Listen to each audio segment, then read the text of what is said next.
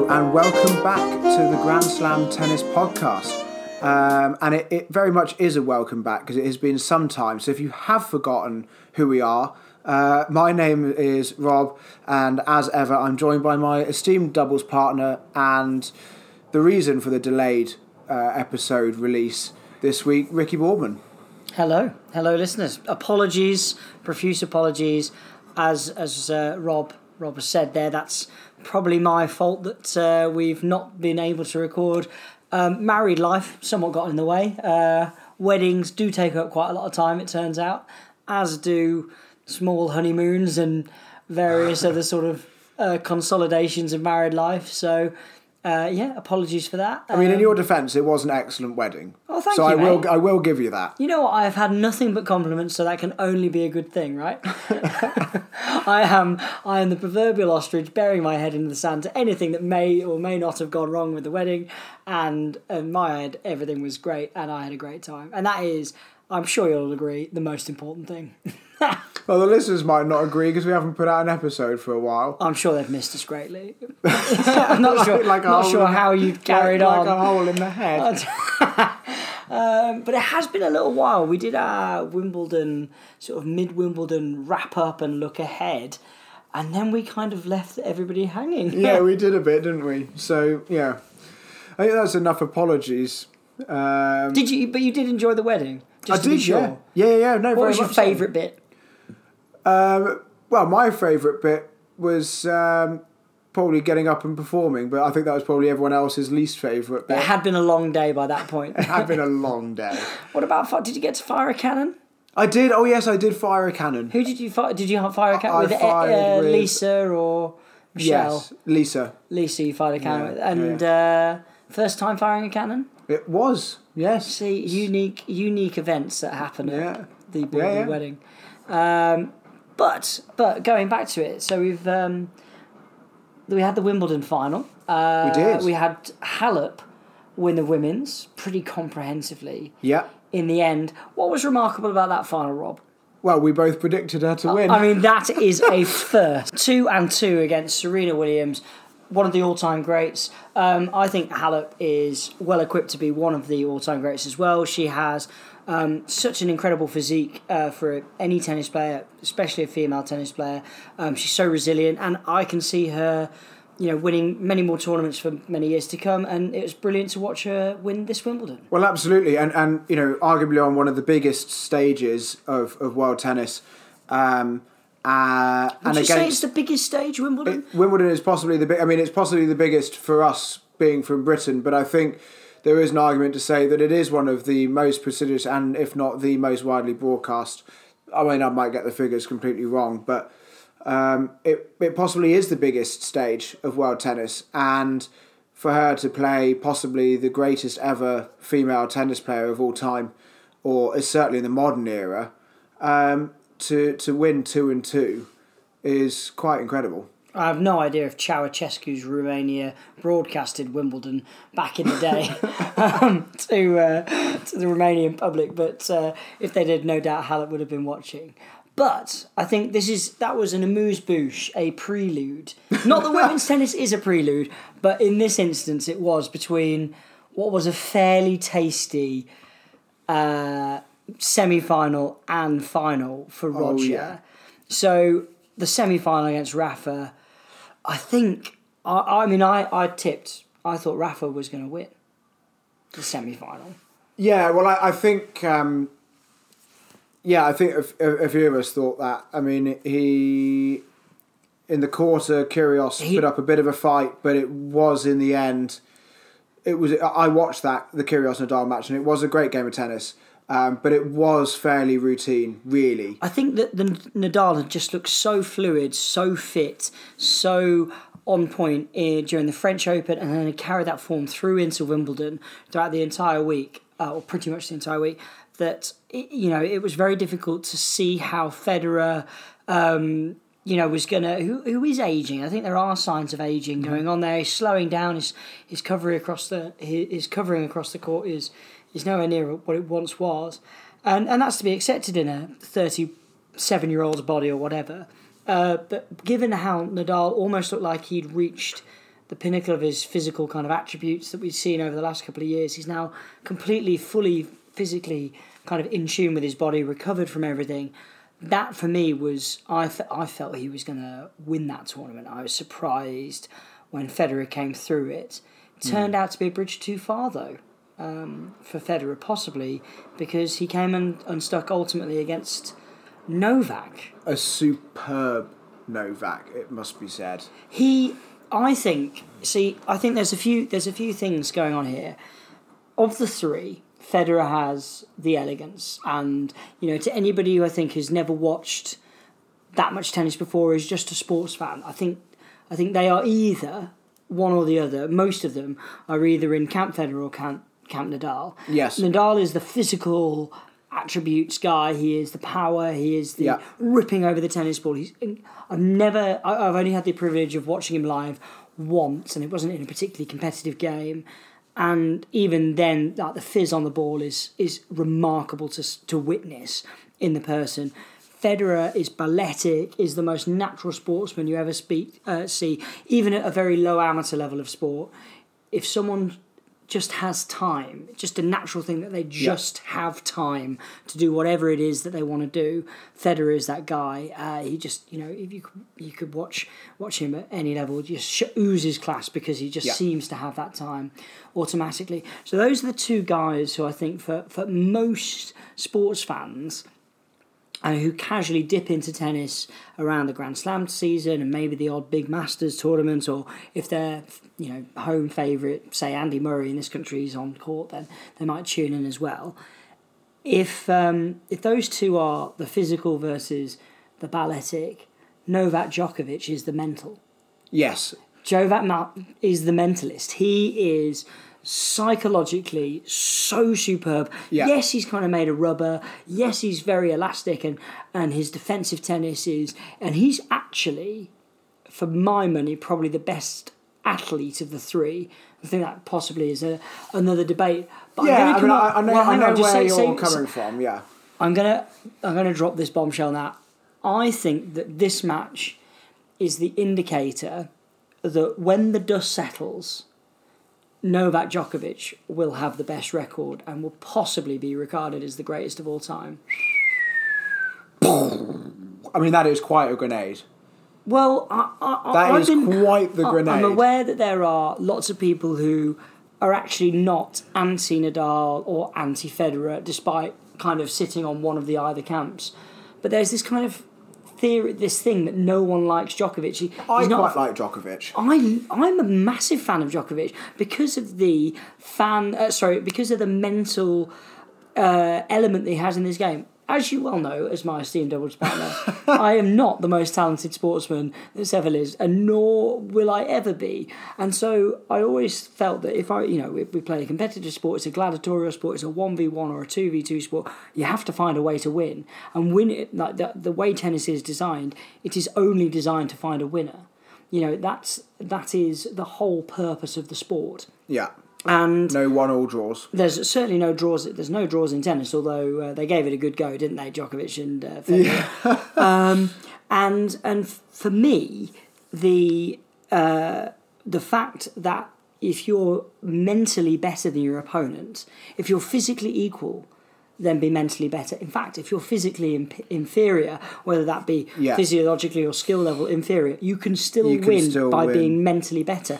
And Djokovic is, for those of us who are limited technically and physically, he's a bit of a standard bearer because he doesn't dominate on either of those two fronts, but where he is absolutely superb is in this between the ears. Completely. And so that's why I think that tiebreak, as daft as it sounds, because it was ridiculously close and it was as close to a draw as you get in tennis. Yeah. That tiebreak just sows the seeds for me. I'd always regarded Federer as the greatest of all time. Admittedly, I don't have a great catalogue of. It's not like I'm 90 years old and looking back at watching 80 years of watching tennis. I'm 30 years old, looking back at maybe 26, 27 years of 26, 25 years of watching tennis from the earliest memories of the mid 90s. So So I don't have a great catalogue, but I've always thought Federer would be the standout favourite. I now think Djokovic might quantifiably be the best in that he'll win more majors than anyone, and B, I think he might actually be the best, despite not being the most stylish. Well, I think there's it's a really interesting point, and between the ears, he's immensely tough. You also you go on YouTube and search sort of Djokovic on sort of lower ranked events. And Andy Murray says this as well, that he's actually one of the really good guys with a good sense of humour on the tour. And you see him on court doing impressions of Nadal pulling his shorts out of his bum crack and doing the John McEnroe "you cannot be serious" in the middle of a tour match. Like, he's got a sense of humour about him as well. But yeah, going on to your point, I mean, you look at Federer, he's 37 and he's got 20 slams? 20 slams. Nadal's on 18 and he's 32, 33. I think he's the same age as Djokovic. I think they're both 33 or 32. Yeah, I think that's right. And Djokovic is on 16 and is 32. And if you think about it, I mean, Federer's probably not realistically now got a Grand Slam in him. It's difficult to see. I mean, he may prove us wrong. He may prove us wrong, and he has done. People may have thought that about 4 years ago, and then he had a fantastic season a couple of years back. But you'd like to think that Nadal is possibly and most likely going to get at least 20.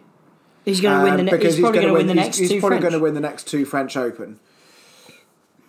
So if it ends up Nadal being quantifiably the greatest player of the modern era with more Grand Slams than Federer, I think for me, I'm going to get lots of abuse for this, but I think that would be a bit of a travesty, because currently out of 18 Grand Slams, 12 are one surface. And so it just shows quite a one-sided and a complete and utter dominance of that surface. But you look at the Grand Slams won between Federer and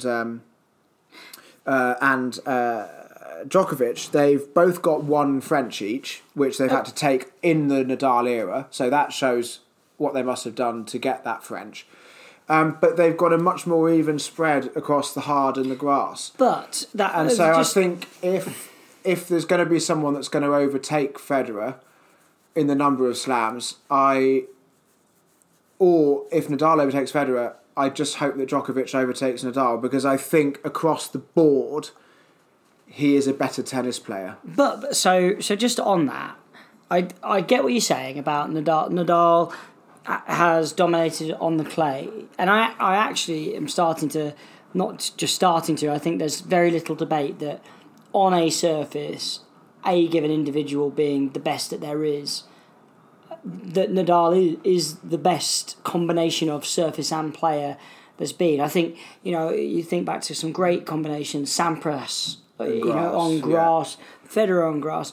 I think that Nadal is quantifiably better than those two on a given surface. His record is so phenomenal, and he's barely lost a match at the French. Just on that point, so I just looked it up.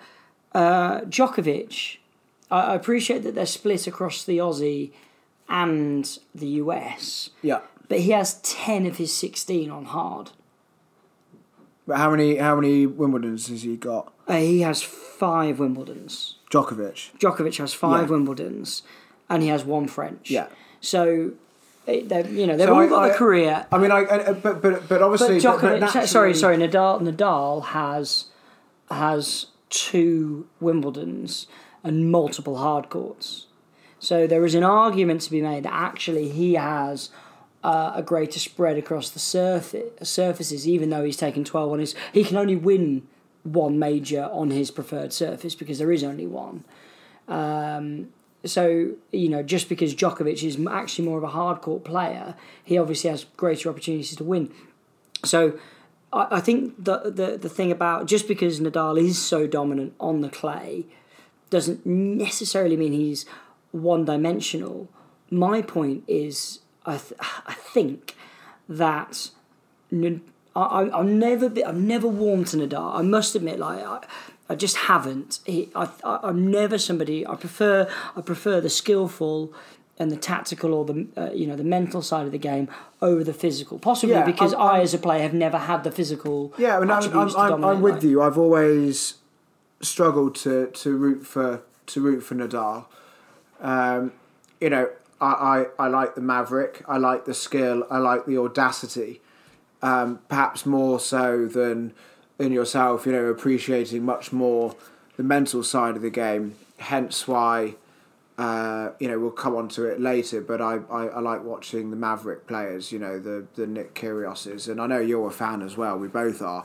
But like you said, I mean, I've never used brute force to get through a match. You've tried. I've tried. But so no, I've always struggled to relate to Nadal and his style of play. And also he's so... with his peculiarities and his sort of OCD, he's quite a difficult person to engage with on the court because he's just so sort of in his own world of putting his water bottle labels all facing the right direction and, touching his face about 8 times before he serves, that you don't really get a chance to interact with him as a person on court. Whereas Federer and Djokovic, you do see a bit more of that character on court. If you played him in a club match or the equivalent player at your level, I know that's kind of hard to maybe I haven't articulated that the best, but if you were to play someone who had his idiosyncrasies and was better than you, but to the degree that's relative to a tour player, that Nadal's better than a tour player, the guy that on the opposite side you can compete against him but he's winning, that kind of level, you'd play him, you'd lose to him, and then you'd spend the next hour in the bar telling all your mates about how ridiculous the match was. Because of all of his weird quirks. I mean, I'm not anti Nadal. Don't get me wrong. He is a remarkable athlete, and we are, as all tennis fans, are remarkably blessed to live in an era, to watch tennis in an area where it's broadcasted so well. HD quality television, good coverage of most of the tournaments around the world. So especially the last year or so with all of the ATP on Amazon Prime. I mean, we're currently watching Kyle Edmund versus Daniil Medvedev. Edmund's getting hammered in the Cincinnati. I mean, he's lost the first set too, and he's a breakdown in the second. But all the ATP men's tour is broadcast on Amazon Prime, as is quite a lot of the women's WTA. So yeah, we are, like you said, we're very lucky in this. But era. I think coming back to it, I think that. Maybe it's a personal thing, but for the first time, I felt that Federer was undisputably the greatest player of all time. Yeah. I'm now thinking that actually Novak Djokovic might be, and let's face it, if he's got another 3 years, he's 32 now. I just looked it up, so if he's got another 3 years to play until 36, he's got 6 more chances to win a major. He probably has to win, if you exclude the French and count Wimbledon, US and Aussie, he's 9 more chances to win a major, and he needs to win 4 of them. Yeah. So that's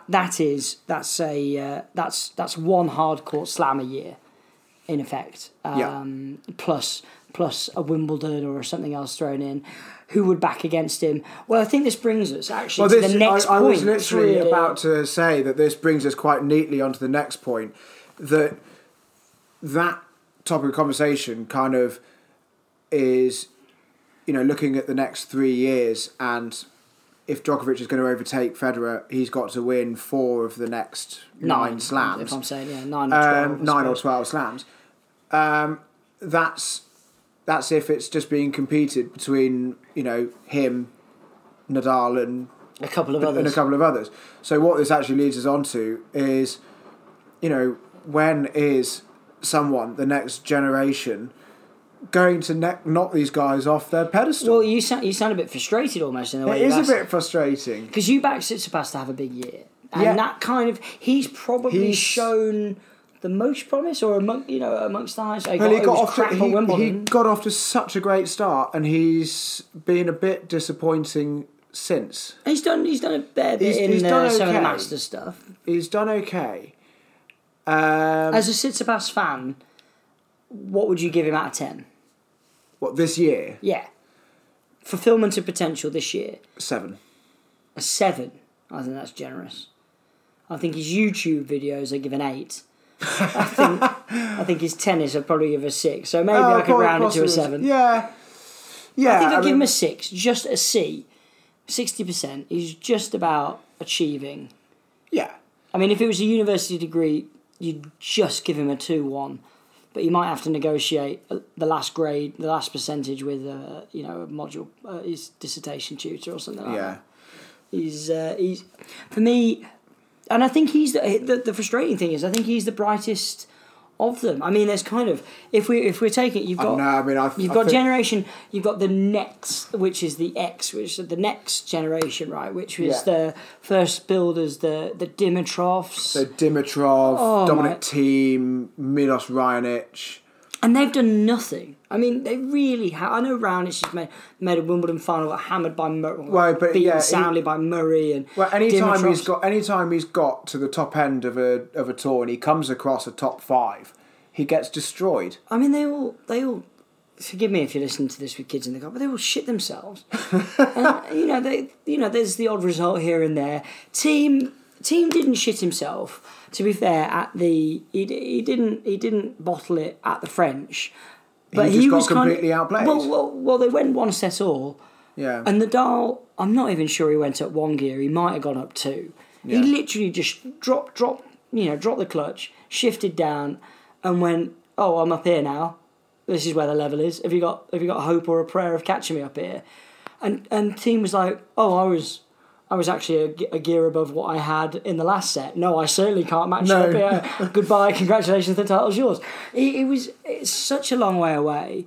I mean, that was startling, really, to watch that Nadal lost, he rearranged his bottles at the change of ends, having lost the set, came back out and just went, right, this is proper tennis now. Yeah. We've had a warm-up, we're a set all, right, can you play proper tennis? And he was nowhere near it. So... Operation Next Gen failed, like completely failed. I'd be amazed if any of them actually get a slam. The only one that's remotely close is Team on clay, but he's not that close. But he's not that close to Nadal. As we found out, he's not that close. But he is the best of the rest. So the next step down is sometimes called Generation Y, and this is the Tsitsipas, Auger-Aliassime, Tiafoe guys. Shapovalov, who we saw win earlier today. Do you see any of them? I mean, what category are sort of Medvedev and Khachanov in? Probably Generation Y as well. I guess they're about 24, aren't they? They're kind of in the Kyrgios age bracket. The sort of 24s. Okay, so the in-betweeners. We could call which is a British sitcom if anyone's very start of the year. I thought Tsitsipas was going to be the first person to break that duck, and be the first of that generation to get a Grand Slam. Maybe not this year, but he was going to be the next one.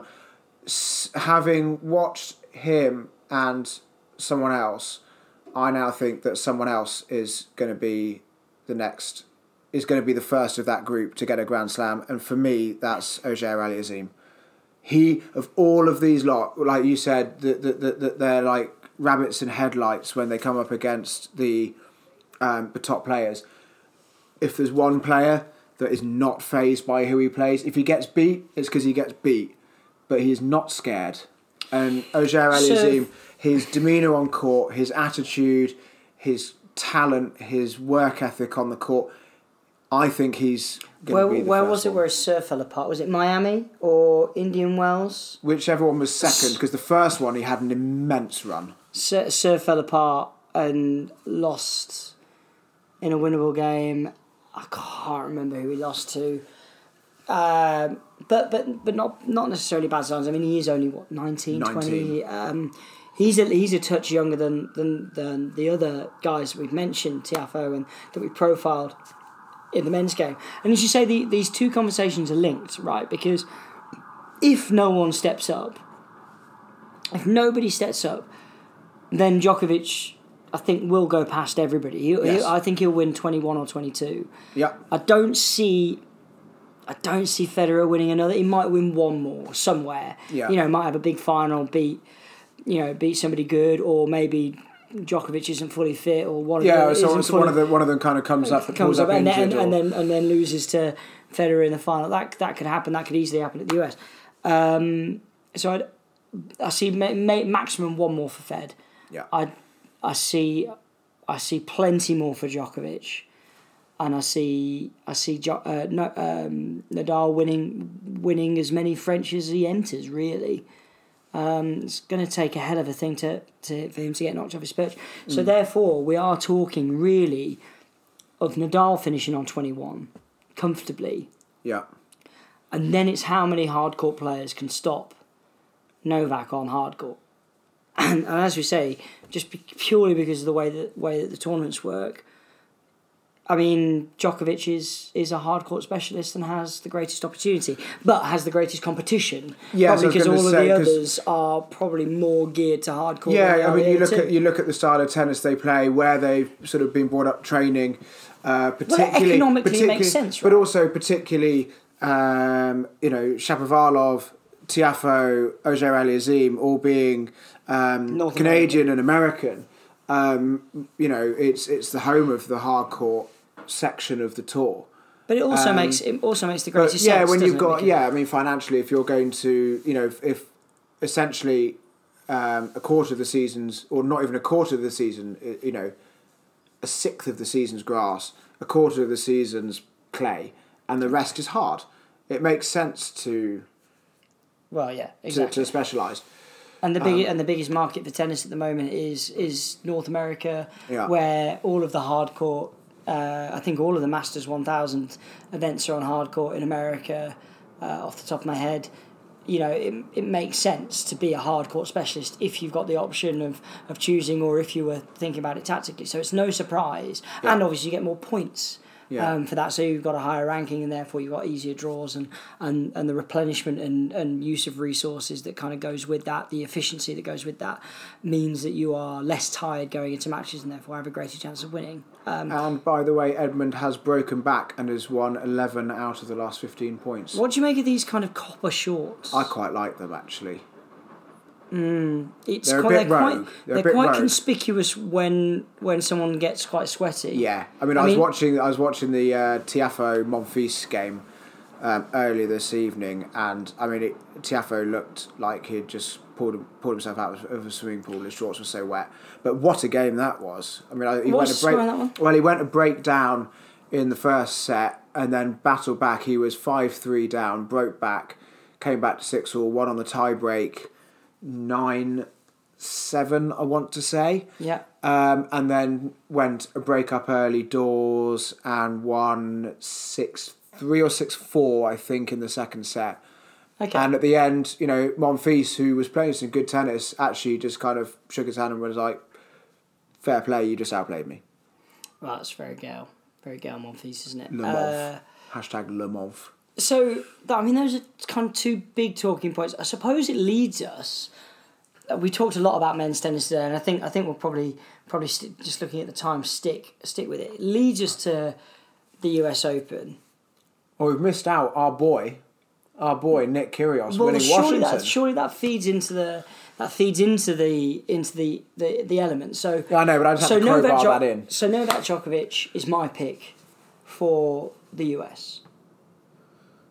Yeah. Have you got anything? Are you going to rail against me there? All of my heart wants Nick Kyrgios to win. And despite a really, really strong week in Washington, and he plays unbelievable tennis, and he won that tournament actually all pretty comfortably. He then didn't do so well the following week. He got hammered by Kyle Edmund, but has he got the mental capacity to win a major at this point? No, he doesn't. Well, it's effectively, can he concentrate for 2 weeks? No. Can he you just proved it. He concentrated for a week, did really well, won the tournament. Got on a plane. Got on a plane, went straight to the next tournament, out first round, second round? Something like that.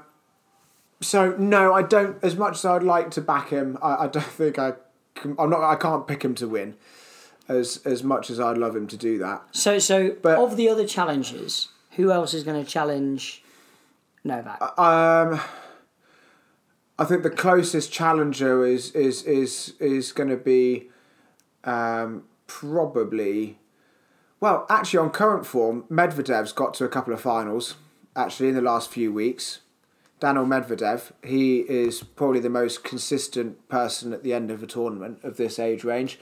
Other than that, I'm going to go with Auger Aliassime to have a big tournament. I mean, that's a big statement. I mean, 19, not too far away from home, I suppose, in Montreal. Which is Montreal, isn't he? I'm fairly sure, based. I might be wrong, but he, from Canada at least. But like my side of tennis, go big or go home, right? I'm trying to think of who else. I think Tsitsipas, given his tournament at the Aussie, big game tournament. He owes a little bit. He owes his vloggers his subscribers a little bit more because he didn't turn up at Wimbledon. I mean, it's a lot of the guys I like are Francis, the guys we profiled, Francis Tiafoe, Shipolov. There are I mean, then you go through the Dimitrovs and the Raonics and I can't see them getting anywhere. I mean, I see people like Karen Khachanov and Daniil Medvedev doing better than the Raonics and the Dimitrovs. And then it's so we've already kind of profiled. We've already kind of gone through Kyrgios. Kyrgios can't put it together over 2 weeks at the moment until he shows that he can. Well, he did come out after Washington, say that was his best week of tennis. He cut out during that tournament the late night FIFA sessions, the drinking in the pub after and before a game. And whilst he still doesn't have a coach, he said he did concentrate on focusing for that tournament. And he said it himself, there's still a long way to go. He knows that. But he said Washington was a good start. And he didn't lose the flair. I mean, in the quarterfinal and the semi-final against someone in Tsitsipas, I think it was in the semi-final, he was serving on match point. And both times he picked out someone from the crowd, asked them where he should serve, whether it was wide, tee or body.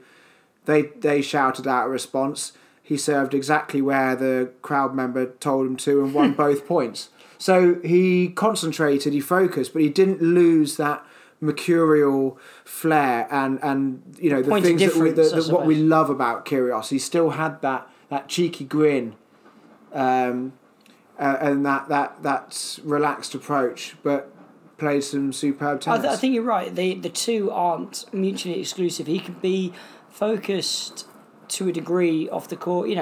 I think we're talking about degrees of focus here, right? There's differences between, getting back to your hotel room at 9:00 at night and watching videos and tapes of your opponent for the next day and all the rest of it.